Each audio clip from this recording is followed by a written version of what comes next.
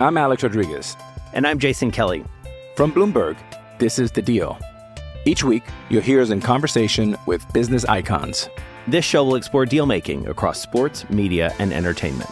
That is a harsh lesson in business. Sports is not as simple as bringing a bunch of big names together. I didn't want to do another stomp you out speech. It opened up so many more doors. The show is called The Deal. Listen to The Deal. Listen to The Deal on Spotify.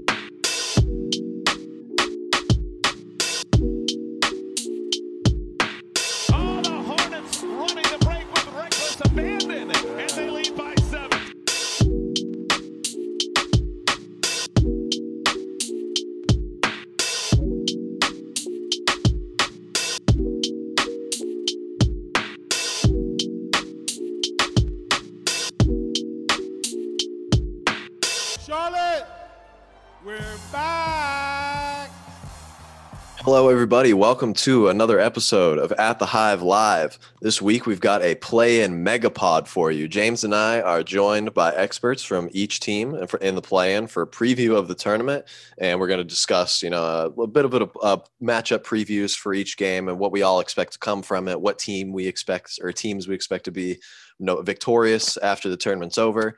It was a really fun time, and we hope you all enjoy that in the second half. In the first half, we're going to talk for a little bit about Sunday's season-ending loss to the Wizards. But first, I'd like to give a shout-out to my good friend Brian for producing our new intro song. You can find him on SoundCloud at Prod by Gatsu. That's PRODBYGATSU.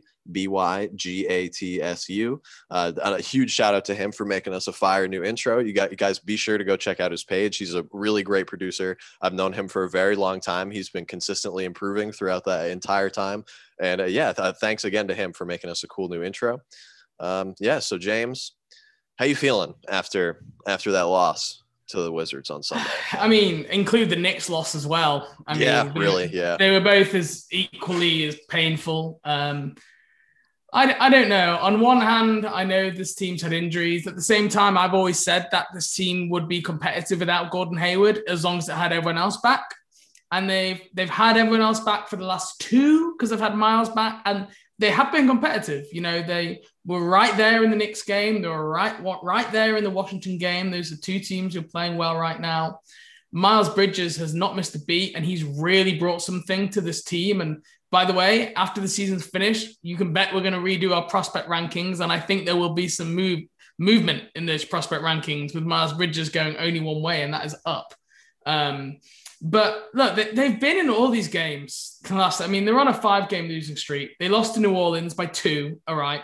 They lost to Denver by 5. They lost to the Clippers by 13, but it was closer than that. They had a lead at halftime, and they had a really poor fourth quarter. They, lost in overtime against the Knicks, and then they lost by 5 to the Wizards. Get one of those games, and you're the 8th seed right now, and you've got a chance to take on a hurt Celtics. Lose all 5 of them, you end up finishing 10th. If you replayed this 100 times, I think Charlotte finishes 8th, probably around 80 to 90 times. Honestly, I find they find a way to pick one of these games out. The fact that they've not is a little bit of bad luck. They've not shot the ball well over the last week. Probably the worst shooting run they've had all season. Sorry. And ultimately, the defense hasn't really been good enough. If you look at these games, New Orleans, 112 points, Denver, 117, Clippers, 113, New York, 118, including overtime, Washington, 115. They haven't held a team under 110 points. So I think the defense has been a real issue, and the shots have not been falling. If that's the case, you're going to lose games. I feel really bad for the team because I think they know they probably should have got the 8th seed. That's how they'll feel. Devontae Graham has missed 2 shots wide open with a game on the line 2 nights in a row and missed them both. And if you told me after the Clippers game that you had opened Devontae 3 in both the Knicks game and the Wizards game to win or go to overtime, I probably would have taken that. And if either of those shots fall, this is we're having a completely different podcast. The margins are so small in the NBA, and they didn't. And as Borrego said post game, this is the pain teams have to feel, and they have to learn and grow from it. So I'm pretty downbeat. I know in the grand scheme of things, I'll look at it and go, we went from third lottery odds to the play-in tournament. We had a myriad of injuries. But right now, I find it hard to kind of make any sense of that. And I'm really disappointed with how the season has finished. And I think it's probably going to be quite a short play-in experience against Indiana. Yeah, I too think it will probably be a short stay in the postseason. The Hornets' first appearance there since Purple Shirt Guy in 2016. I'm not quite as like disappointed as you are. I think because so much of it is just like that's just how it goes, man. Like sometimes you make shots, sometimes you don't. Like both of them were wide open. Borrego drew up good plays. The players executed. Devontae got a shot up. The shot against the Knicks in the Knicks game was, that one missed pretty badly. But I mean, that one against the Wizards, like that one almost went down. I mean, and you saw when he turned around, he was just walking down the court with his head down. Like he knew, like, damn, like I could have hit that. A lot of the time I do hit that, but that's just how it goes. Like it sucks because there's really nothing that you can do like other than be healthy and like, but that's not something you can just pull out of your ass and be like, hey, Hayward, can you like magically get better for these last 2 games now that we're on a 3-game skid and need to win one of them to stay in the 8th seed? Like you just play with the guys that you have, like, and just whatever happens. And for most of the season, they had actually ended up on the right side of that. And I think that it is pretty much just luck. Like their luck just ran out. For most, if these losses had been sprinkled throughout the season and the Hornets finished 10th naturally, like I really don't think that anybody is disappointed or not as disappointed or anybody. Like I think that the majority of people are like, yeah, that's fine. Like if you took these last 3, or not really against the Clippers, I guess the Nuggets one was the more of the winnable game here in the past week. But like you took those 3 losses, the Knicks, Nuggets, and Wizards, and like spread them throughout the year, and the Hornets are 2-2 in the last 4 instead of, or 0-5 in the last 5. I think that it's a little bit different of a scenario, but I mean, here, that's not how it happened. And we're here going 0-5 down the stretch to fall from, I mean, they had been 8th for like a month and now they're 10th in one day. Just needed to win one, but I mean, it's just how it goes. And I'm curious. I think I know what your answer will be, but there will be a set of fans who will look at the game today and go, Bradley Beal battled with a bad hamstring to play a game that he knew his team needed. Gordon Hayward, on the other hand, is nowhere to be seen. Now, I do not hold anything against Gordon Hayward, not with his string of injuries, not with him rushing back too early in the bubble last year. And there is no way I can make any judgment from here that he is, anywhere near as ready as Bradley Beal was. Okay. So I have no problem. I think, he will do what is right, and the team will do what is right. I'm guessing you have that same opinion, but I think it's important just that we acknowledge there will be that subsection of fans who will point to saying Bradley Beal played through injury and gave his team what they needed, whereas Gordon Hayward is on the sideline in slacks. What would you say to that? Yeah, I know you know this, but like it's not really his decision whether or not he plays. It's Joe Sharp. Like the anger, and Joe Sharp is a really good medical or trainer. Like, and if anybody is to be angry about that situation, you really have to be angry at Joe Sharp and his staff, which is, I agree. And to sit here and be like, I'm really pissed at the Hornets medical trainer, that makes you sound a lot crazier than being like, I'm mad at Gordon Hayward for not playing through an injury. So like, there's that. And I also you're right that I don't think he was as close. Like Bradley Beal, I mean, clearly he played, like he was obviously closer than Gordon Hayward was. I mean, and I would not entertain that thought process like whatsoever. Yeah. And I know you wouldn't either, but. And even if he was questionable for like Indiana, I wouldn't play him now. No, for sure not. No way. Like it's he did that last year. He came back too early and it didn't do anything and he was still hurt. Like, so what's exactly like, let him get a full summer of rehab. Like at this point now, Chase, I'm finally there. I want to slide back to be higher in the draft. Yeah, it took months, but we're here. Let's go. It's lottery season, baby. I just went to Tankathon so fast. I'm finally at the point where I'm happy to wave the white flag. I just went to Tankathon so fast. The Hornets are 11th right now. So if they lose the play-in, I think. Oh wait, no, I don't think they can go up anymore. So I think the Spurs have won in the last handful of games, or enough to push them above the Hornets. So they're 11th now. They were 12th. They would have been 12th last time I checked. So that they moved up a spot already. And that's before the lottery luck, the Mitch Kupchak gold dust that he's going to sprinkle on. Because we're tied with San Antonio. We played them once and we lost, didn't we? That was the COVID game. Yes. But then they got stuck in Charlotte, didn't we? So we lost the tiebreaker. So that's why they finish ahead of us, I think. They're 12 right now. So it's Kings 10, Hornets 11, Spurs 12, Pacers 13. So if the Hornets win, theoretically they'd be 13. But I guess that would change given how other teams perform in that time. So I guess in their range will be at, assuming that it would be shocking at this point if they blew through the play-in tournament and became the 8 seed, right? Like not winning against the Pacers is going to be tough after like how the energy has just been sucked out of them to end the season and missing Gordon Hayward, but beating the winner of the Celtics and Wizards also on the road would be a monumental task. I think they are drained emotionally and physically. Yeah, they're just gassed. I think you can tell watching. Every NBA team is drained because of the season we've had. Yeah. But if you imagine all the injuries the team have had, the mental strain they've had probably over the last 2 weeks, knowing they're kind of clinging on, the last mental strain of just these last 2 games, the emotional strain and pain, like Devontae Graham, you're right. When he turned around after missing that 3, his head was, I felt so bad for him. Because we have witnessed him hit that shot so many times, so many. Yep. And he's a good clutch player. Like he's still a good clutch shooter, like statistically throughout the whole season. Like it's literally a coin flip. Like, is the shot going to go in? Heads or tails? Heads. Oh, tails, you lose. Like that's just what happened against the Wizards and the Knicks, like, and really a lot recently. And the beginning of the year, we had got the good side of it. So it's just luck, I think. Like that. Well, now we're looking that's just all shooting is just luck, really. 8.5% for the top 4 overall pick.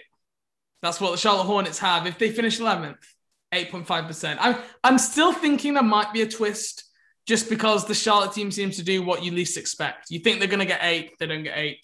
You think they're going to lose to Indiana. Now they're just like randomly going to find form and win 2 games in a row. I mean, they've not won 2 games in a row since beating Cleveland and Boston the 25th of April. Okay. Yeah. So not too long ago, but no, that was actually much more recent than I thought. Yeah, I know. I figured you'd be like March 4th. And then since then, the only wins the team have got are against Detroit and Orlando. So, like, this team is struggling to beat good teams right now. And the Indiana are not good by any means. And they're just as beat up as the Hornets, we should say. Like, TJ Warren out for the season. Miles Turner out for the playoffs. Karis LeVert been in and out. Sabonis been in and out. It's been one after another for them. They are in a very similar position as Charlotte, I think. Not to mention the total disarray that their locker room is in as well. So that's not as big of a factor, I don't think. But I mean, certainly something that it appears that nobody on that team likes playing for their coach. Yeah, and I do subscribe to, like, if the season does end poorly on Tuesday, which by the time we record next week's pod, we'll know. I do subscribe to the idea that the Hornets players are going to go out the season with a bitter taste in their mouth. And you can bet damn well they want to be back here next year and they want to improve it. Whereas if everything had gone great and they'd got to the first round and lost 4-2, I think, there's always that chance of everyone's patting them on the back, telling them how good they are, how they did so well, how they exceeded everyone's expectations. Whereas now you've got that, that little bit of doubt creeping again from people saying that they blew it down the stretch, and that little chip on the shoulder, which can help drive some guys. It just can. You see it time and time again in the NBA. So that, I'm trying to look for positives here, but it's been tough time. The last couple of episodes we've had right here. Yeah. I'd love to be able to, I'd love to be able to have a pod where we celebrate. And look, maybe we will next week, but the last 2 games, it's taken a lot out of me, Chase. But I'm now looking towards the lottery. There we go. We're back. We're back in the saddle. See, I actually felt like pretty good going down the stretch. Like they obviously were not winning like many games, but it was at least like to the point where it's like, okay, this like Miles was out or PJ was out or whoever, basically anybody on the team in the last couple of months has missed a certain amount of games. You still felt pretty good about it because like I felt really good coming out of the Clippers game with the way that they played through 3 quarters. Like their defense was good. Like I wasn't worried about like their offense because they have good shooters. Like they have LaMelo, Devontae to pace the offense, PJ matchup problem, Miles matchup problem. No, I wasn't worried about that. But their defense actually played pretty well against like an elite team with the Clippers, who in themselves is a matchup problem because they have 2 big wings and the Hornets have no big wings without Hayward on the floor. So I was a little bit encouraged following that, but I mean it just went out the window. Like they're just so gassed. I think like we already said that, but I think they just got so tired down the stretch. Like it's just so hard to play an entire NBA season. And they had to do that, albeit with 10 less games, but still in like a much shorter time frame with like terrible traveling restrictions and like having to wake up at 6 a.m. to go get tested every single day, even if you don't have practice. Like, but I don't buy that, Chase, because that's the same for everyone. No, I know, but I think everyone could play that card. Like this season just stinks for like what's happening this year. It rarely is it like the players on the court's fault, like the circumstances that are making everyone have a bad year. Like Celtics fans are disappointed because of all the COVID and injuries that they've had. Like Heat fans are disappointed for the same reason. Raptors fans are like, what the hell? We're going to be like a top 5 draft pick coming into the year. We thought we could potentially make another run to the Eastern Conference Finals. Like even the Lakers are like in the play-in right now. Like the Trailblazers have one of the worst defenses in history. Like there's so many fan bases that are like disappointed with how their team is going. And I just feel like with how tough this year was, like there's like, it's not an excuse, but because it is an excuse for everybody, but in a way, like that's still an excuse because the Hornets are under the umbrella of everybody. You know what I mean? Like, it's just so hard. It's like to play the way that they did for an entire season would have been so difficult. And what they already did was so difficult because everybody on the team had a stretch this year where you were like, oh my God, this guy is playing like so much better than we thought. Like every single person, every single player, like not one had a time where we were like, wow, this guy is just not what we thought. Get him out of here. Like Biz had a good stretch to end the year. Cody Zeller had his good stretch. The players that everyone has been clamoring to get them off the team had their times where they're like, this is really good. So I just, what the Hornets did this year needs to be like commended. And yes, the end of the season stunk. Like that was not fun to watch. Like I don't think anybody really enjoyed that, but like what they did for the whole season, like I feel like it's just like the luck just ran out, and what they did on the beginning part of the season, I think needs to be like stand taller than what they did at the end, given the circumstances, because they just got bit like at the end of the year, and everybody had at some point, but it was the end for the Hornets, and that culminated in them, sliding and all that.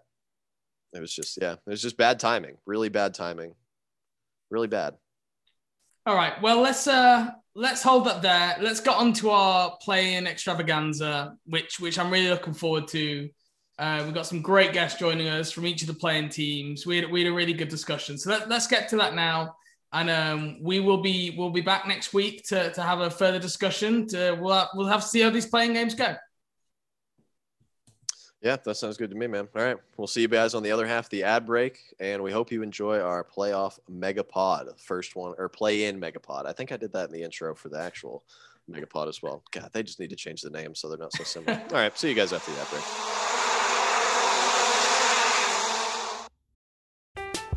I'm Alex Rodriguez. And I'm Jason Kelly. From Bloomberg, this is The Deal. Each week, you'll hear us in conversation with business icons. This show will explore deal-making across sports, media, and entertainment. That is a harsh lesson in business. Sports is not as simple as bringing a bunch of big names together. I didn't want to do another stomp you out speech. It opened up so many more doors. The show is called The Deal. Listen to The Deal. Listen to The Deal on Spotify.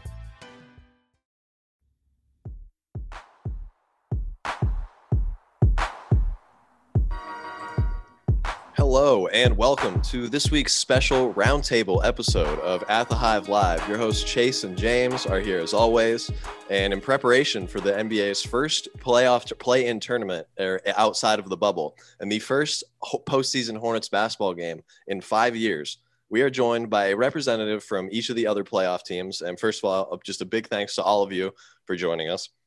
James and I think this will be a lot of fun as a bit of a playoff primer for anybody or play-in primer that wants to listen to it. We've got Jack Simone here, who writes for At the Hive, but he also runs a Celtics website called From the Rafters. So he's going to come here and fill us in on the Celtics. Mark Schindler of Indie Cornrows and Premium Hoops is here to fill us in on the Pacers. And Ben Mayick of the Washington City Paper and Bullets Forever is here to discuss the Wizards with us after Sunday's hectic, fun, awesome, heartbreaking, sad season-ending showdown with the Hornets. There are probably too many people here today to do the typical podcast host, how are you doing type of introduction. So I guess we'll just go right into it and just kind of give a reflection on each team's results over the past week or two and kind of how everything has culminated to this point. James, do you want to give the Hornets summation first? I will. Let's get it over and done with. So the Hornets somehow finished 10th after being as high as, I think, 4th in the East, probably only a month or so ago. Lost 5 games in a row going into the play-in tournament. Lost OT to the Knicks. Then led Washington all the way into the fourth tonight. Let the game slip away. It's been we all kind of said as soon as you qualified for the play-in, Hornets fans like everything from here is a bonus. Well, it sure doesn't feel that way right now, finishing 10th. But hey, we're playing the Pacers on, I think it's Tuesday this week in the 10 versus 9 matchup. I'm now really happy there's a play-in tournament, whereas if he'd won, I would have hated the play-in tournament, obviously. So yeah, it's been a tough time. The Hornets have hung in these games the last couple of nights against, the Wizards who've been rolling, the Knicks who've been playing well, have just gone cold down the stretch in the coldest of ways. And it doesn't look like Gordon Hayward's going to be back for the playoff play-in games either. So it's a little rough in Hornets time right now, but a couple of wins this week against Pacers, that would definitely perk things up a bit. So that's just about do it for the Hornets. I will pass it over to the 9th seed Indiana Pacers, over to Mark. Yeah, so first of all, thank you guys for having me on. Looking forward to this. The last 2 weeks of Pacers basketball, they're 4-5 over their last 9. A lot of injuries. Domantas Sabonis has been in and out of the lineup. Miles Turner still hasn't played and probably won't play in the playing game. Malcolm Brogdon is a game-time decision for the playing game right now. Tons of injuries, but everything has really been less about what's going on court and a lot about what's going on off court, which has been exciting in a lot of different ways to cover. None of them positive, but it kind of just feels like they have dragged themselves through to the end of this. They've been pretty hit or miss. They've been beating up on a lot of bad teams and really struggled with the teams that are actually good. They've struggled a lot with the Hornets this year outside of one game. So it'll be a really interesting matchup to see how that plays out. Caitlin Cooper wrote a really great preview on, how the switching defense of the Hornets has given them problems and how they could maybe counteract that this year. I'm not really expecting too much out of this team going into the play-in, to be completely honest, but hopeful that they'll put something nice together. All right, should we send it over to the 8th seed Washington Wizards? Ben. Yeah, of course. I echo Mark. Thank you guys for having me on today. But with all due respect to you guys and the teams you cover, you look at the Washington Wizards roster composition, and I think the expectations were a little bit different from the Hornets and the Pacers with Russell Westbrook and Bradley Beal. The fact that the Washington Wizards are in this position is kind of perplexing. I think, again, you look at the Eastern Conference, the Knicks are 4th, the Hawks are 5th.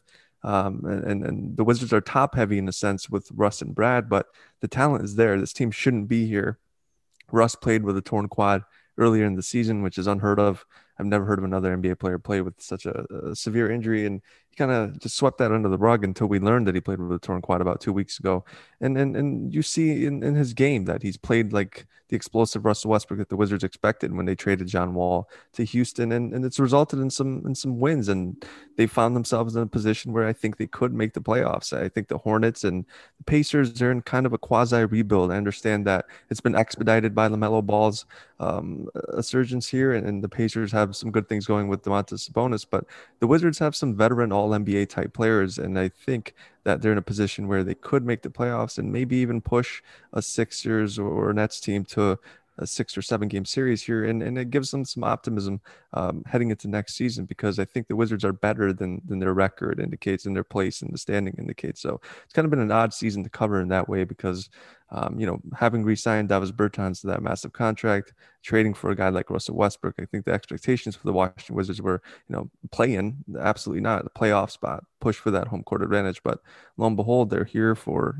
often for reasons that they couldn't control. So it'll be interesting to see how they navigate it. Jack, finish this off. Celtics. Yeah, so I'd say I've got a similar standpoint on the Celtics season. Obviously, they've made 3 Eastern Conference Finals the last 4 years. We all hear that same statistic over and over again, and now they finished this year 500. Obviously, they've missed the most games because of COVID. There's all the excuses. Kemba had his knee issues. Marcus Smart went down with the calf issue. Jason Tatum actually had COVID. Same with Tristan Thompson. Now Jaylen Brown's out for the rest of the season in just heartbreaking fashion. So obviously higher hopes for the Celtics team that just went to the Eastern Conference Finals last year.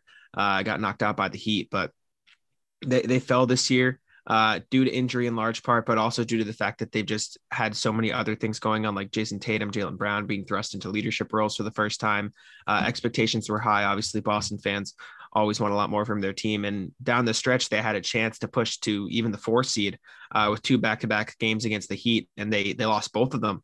And realistically, the scores look close, losing by 6 and 8, but they weren't close games. Celtics made either comeback pushes or fell apart in the second half, and it was just it destroyed them. And they've won one game against the Timberwolves, and they almost made a comeback effort here against the Knicks in the last game of the season. But the last 6 games, they're 2-4. I'm not confident going into the playoffs, and it'll be interesting to see what injuries sustain themselves throughout. But it's a very weird Celtics team right now.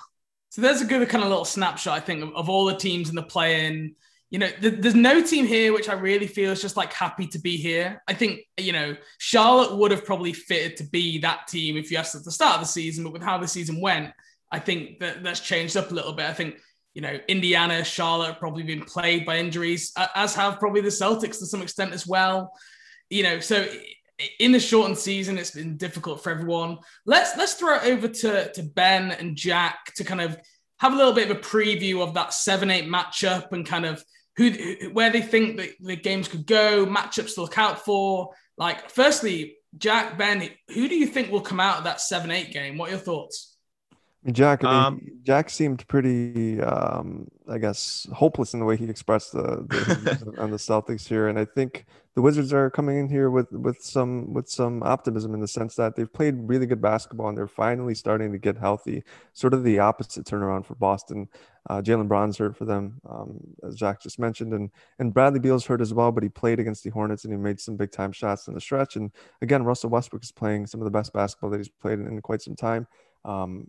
We'll see how Scott Brooks handles his rotation, because I think Daniel Gafford has shown that he's a very capable NBA player, and they have some solid veterans in Robin Lopez, who's had the most efficient hook shot in the NBA this season. Take that for what it's worth, but he's played really well off the bench, and Ish Smith and Howell Netzia, all these veteran type guys. And you look at Boston, and they're playing Luke Cornett and Jabari Parker, and that's usually not a telltale sign of a winning basketball team, especially at a position like a play-in spot or a playoff spot where the games really start to count. So I think the Wizards have the talent on their side and the health on their side for the first time in quite some time this season. So I think the Washington Wizards will take care of business against Boston, and then we'll see how they defend Jason Tatum. I think that's the biggest question.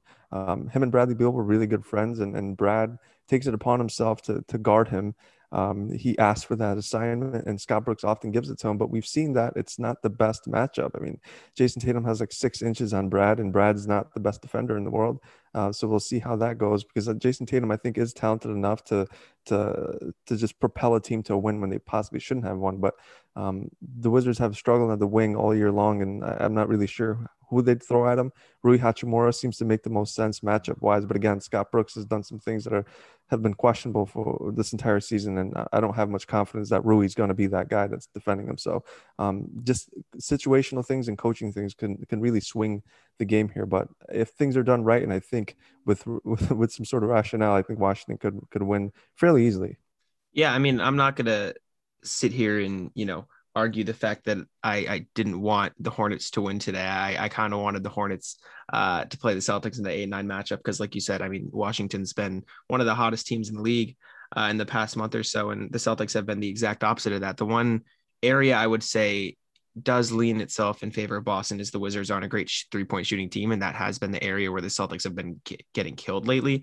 You look at the 2 Heat games, Duncan Robinson was getting all of the open threes in the world. Kevin Love had his first 30-point game in what seems like 7 years, just allowing other teams to shoot 3 super well. And Celtics have gone 2-1 against the Wizards this season. So I think if I've learned anything from watching the Celtics is don't ever know what to expect. But if I've learned anything from watching the Celtics these past couple of weeks, then they're going to have to play at their very, very best to, stand toe to toe with the Wizards. So I think it'll be a close one. I do think the Celtics are capable of pulling out a win, but I don't necessarily have the utmost confidence in them to do so.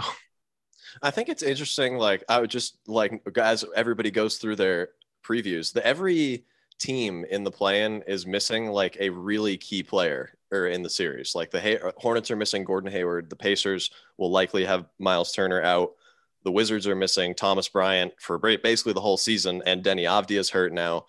And then obviously Jaylen Brown is out for the Celtics, and Robert Williams might not even play either. So I think that a lot of the reason that a lot of us are here, I think, is just because of bad injury luck. And I think that's got to be something that really has an effect on the 9-10 matchup with the Pacers and the Hornets, because now the Hornets, obviously in their Sunday game against the Wizards, the player that is not going to be there against the Pacers, Gordon Hayward, at least we assume. There's been no word that he's even like really close to ready. Presumably he could be listed as like questionable or something by the time Tuesday morning rolls around, but all signs right now point to him not being available. But they really could use him at this time, like down the stretch against the Wizards. They kind of faltered a little bit. They need him and his bucket getting ability in crunch time out there. Like, he's really the one veteran presence that they have that can stabilize the offense, and not having that type of player in these crunch time situations at the end of the season is a huge disadvantage. Even if like the rest of your team is really good, like the Hornets have plenty of players that are capable of playing well against the Pacers, as they already have this year. But the Pacers have multiple players with playoff experience, and they also have multiple players that are all-star caliber. So it'll definitely be a tough matchup when, in a postseason scenario, when teams aren't going to really try anything out. They're just going to figure out what beats you and then just do that over and over again until the game is over. So Mark, what do you think your take is going to be on the play-in for this game? Yeah, I mean, correct me if I'm wrong. I think Biz has the most playoff experience on the Hornets, which, considering how he's played recently, I'm not sure that he's probably going to have to log time. I think I would agree in a 1 or 2 game series. I think the Pacers have the upper hand just because Domas is he's been awesome against the Hornets. But at the same time, they've been really inconsistent with some stuff on the wings. And I think Karras has been on a heater lately, which has been really nice. But some of the guys on the fringe of the roster or fringe of the rotation, I'm not sure what that's going to look like, especially if Malcolm Brogdon doesn't play. I think if Malcolm does play, I'd be fairly confident in what the Pacers are going to be able to do. But a lot of it just comes down to the defense, because the defense just has not been good without any real rim protection, especially against a team that can go 5 out like the Hornets. That's going to be tough. But I think in terms of looking at what they can do in the half court and when things really settle down at the end of a game, I have a lot of confidence not a lot, but in terms of like in playing in a 9-10 matchup, I have a lot of confidence in what the Pacers will be able to do. Yeah, James, what do you think about it?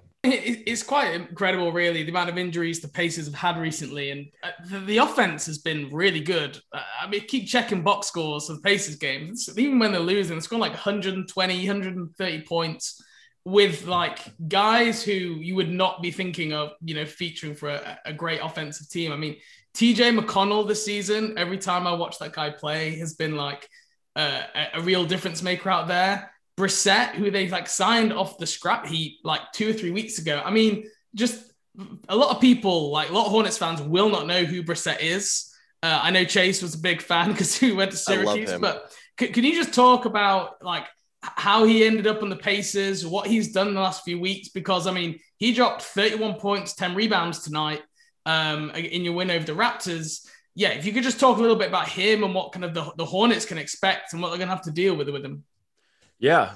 So he's been honestly a joy to watch this year as things have really wound down and not been promising for the last month and a half. He's been one of the real bright spots. I mean, he went from, I just tweeted this out today. He's never shot above league average from 3 in college or the G League. And he's shooting over 40% on high volume since joining the Pacers, which has really been what's allowed him to play for so much. And they needed it too. I mean, they had no one on the team, especially with TJ Warren going down. They had no one who was a forward on the roster. You're either 6'11" or 6'5". So like having no lineup versatility made it really difficult. He's brought a lot of that. I'm interested to see what he looks like in the playoffs because he's just never played in the playoffs before. I mean, even at Syracuse, I don't think that they went that far when he was there, and that does, that really doesn't translate that much to the NBA. But he's capable of putting the ball on the deck, attacking closeouts. He's a smart decision maker. He's not like a great passer or anything, but he's a quality defender. I mean, I think he'll probably, I would imagine, end up guarding either Miles or PJ. And I'm interested to see what they'll do with Domas and how they try and play that defensively. But yeah, I mean, he's been a joy to watch. And to your point with McConnell, James, I mean, he's been, I have no idea what to think about what he's going to get in free agency this year because he's been, I mean, he closes pretty often for the team. He's probably their second best playmaker. And I mean, in terms of guys who are going to hit a shot late in the shot clock, I mean, they rely on TJ to do it a lot, which you wouldn't expect, but he's had a hell of a year. But yeah, I'm excited for O'Shea to see what he can do in the play-in. And I noticed LeVert only played 21 minutes today. Was that just minutes being managed? There wasn't any injury there? Yeah, so he went down hard after a missed shot at the rim, and they pulled him for the rest of the game. I don't think it was anything super serious. I mean, they haven't really reported anything on it today. They said he had a migraine, but I would imagine he'll probably be fine by Tuesday. Okay. And speaking of injuries, Ben, what did you make of Bradley Beal today? Because in that first half, like I did not think he was going to stay out there. And then second half, he just seemed to be back to kind of normal Bradley Beal and scored 13 points, I think, down the fourth quarter. So what did you make of Bradley Beal? How comfortable did you feel about him playing today, kind of when you could see him physically struggling on the court?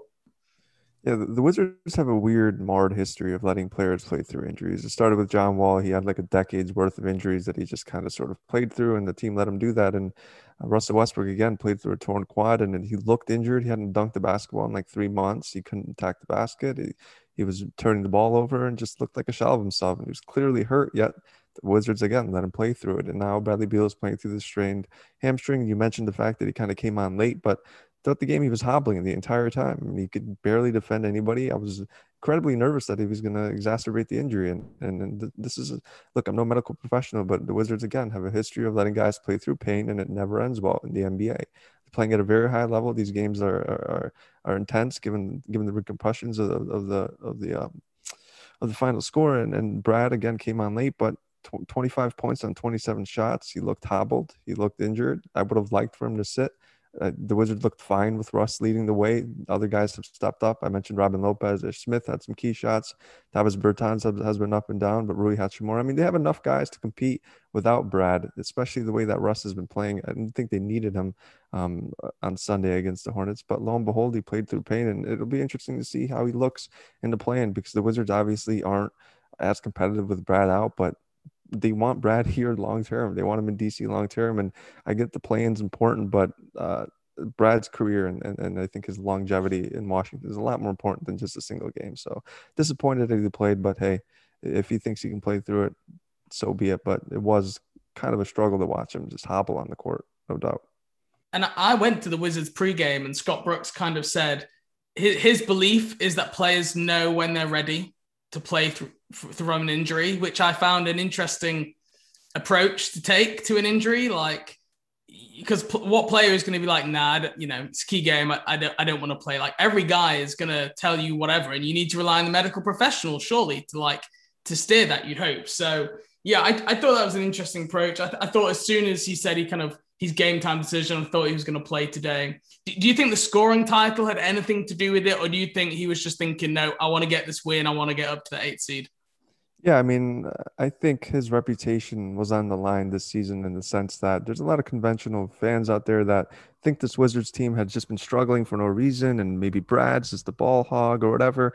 And I think he understands that winning key basketball games is going to kind of change the course of his career going forward. And I think he wanted to win the basketball game. I don't think Brad and really anybody in the NBA cares about individual accolades like that. I mean, I asked Russell Westbrook a couple of days ago about all NBA, and he seemed to forget that was even a thing. Maybe that's because he's a former MVP and the triple-double king and whatever, but no, I don't think Brad cares about the scoring title at all. I think he wanted to win a game and showed that the Wizards can play at a high level. And he is one of the best players in the NBA, but he hasn't gotten that sort of love throughout the course of his career. I mean, he missed the All-Star team last year, and it might miss All NBA this year, and for that reason. So for him to kind of reach the status that I think he wants to reach, it's about winning basketball games at a high level, and when it counts, not really, I don't think he really cares about individual accolades at this point.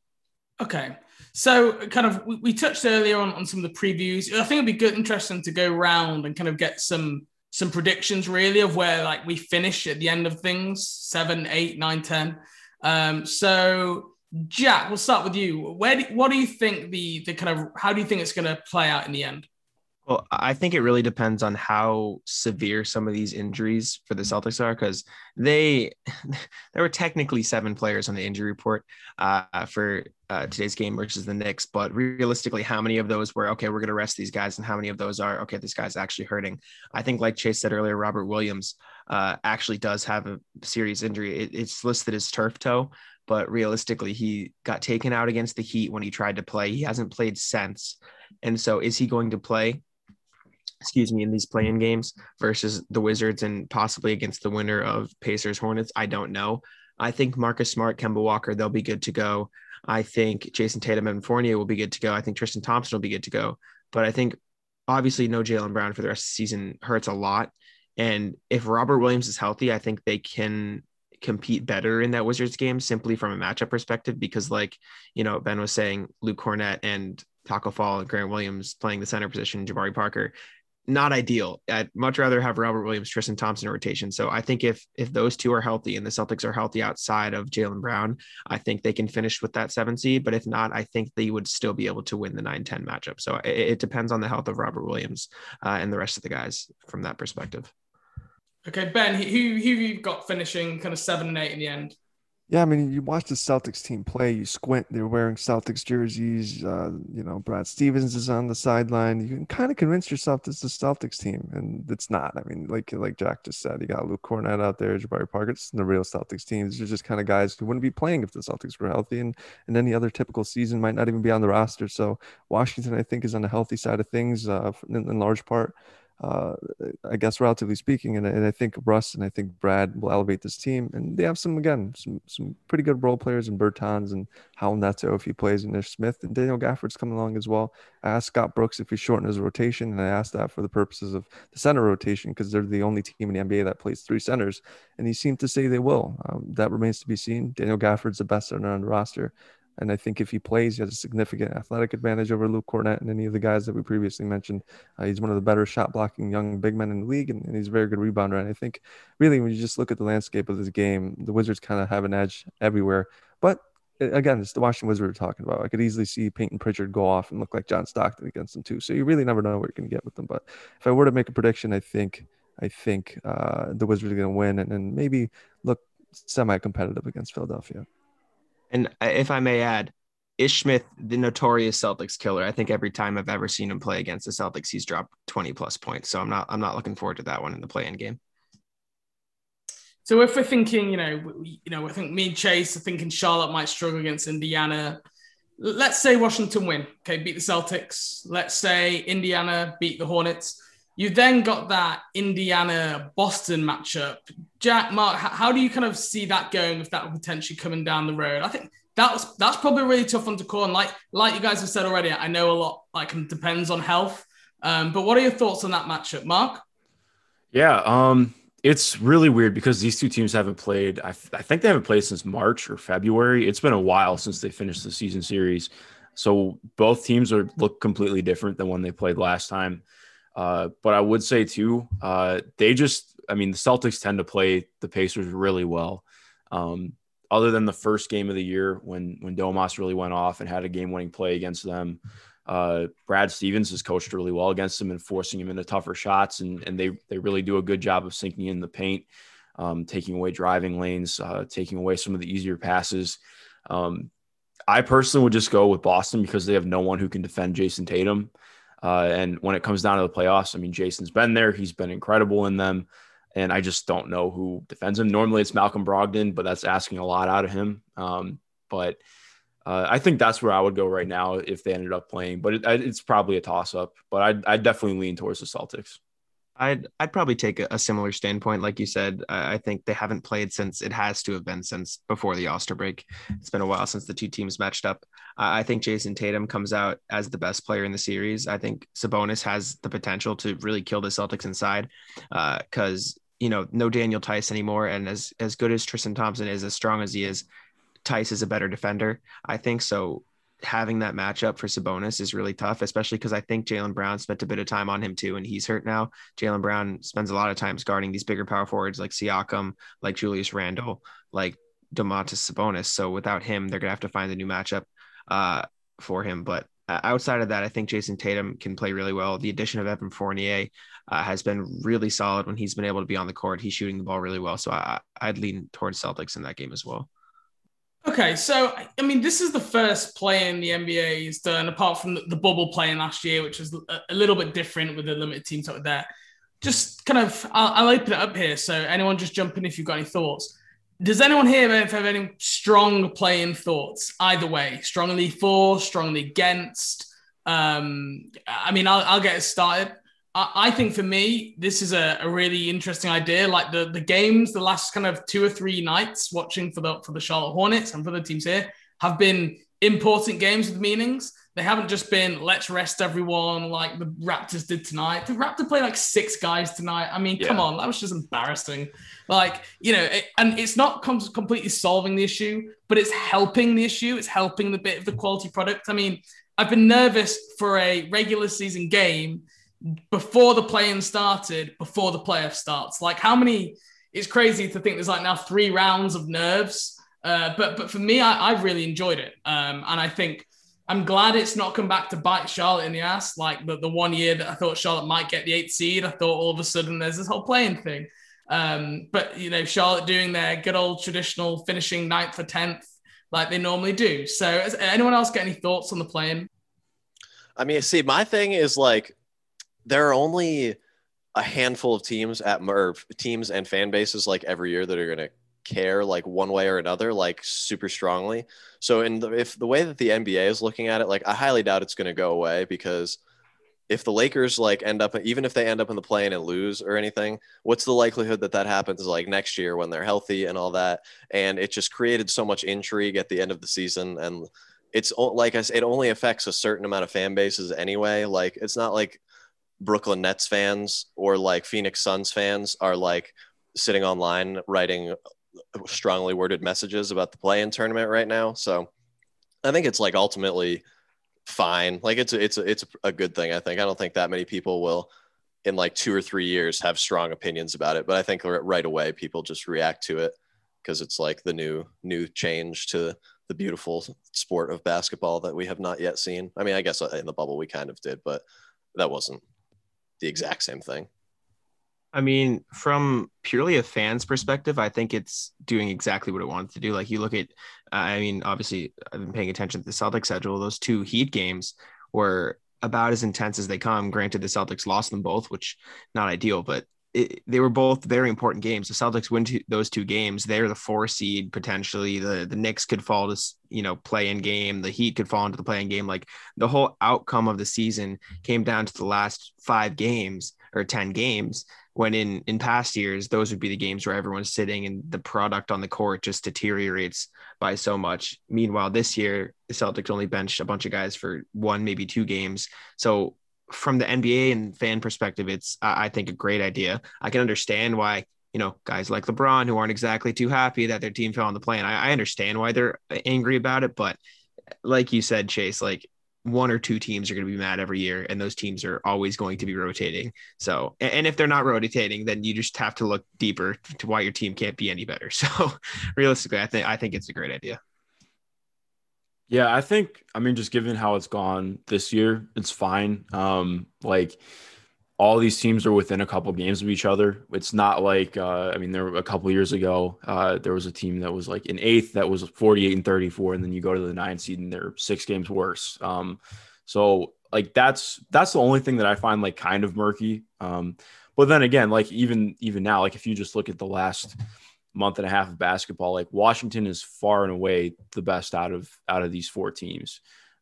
So that's kind of one of the aspects I like. I mean, they dealt with a lot of injuries and just inconsistency to start the year, and they found a good groove, and they can actually kind of capitalize in the playoffs. And I mean, no offense to the Celtics, but like they've been banged up to close out the year, and it sucks because I've really liked watching the Celtics team.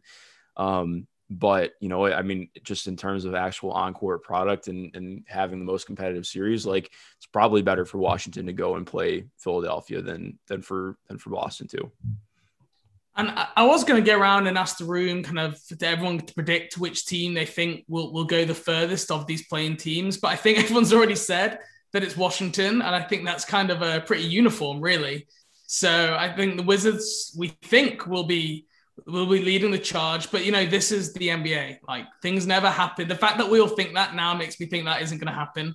Just like things happen every year, don't they? The Knicks this year being incredible. Like, just the Suns getting the, nearly being the number 1 seed in the West. These things happen time and time again that you would give like a less than 10% chance to actually happen. So, really, really fascinating to see how it goes. I would back the Wizards all the way, I think.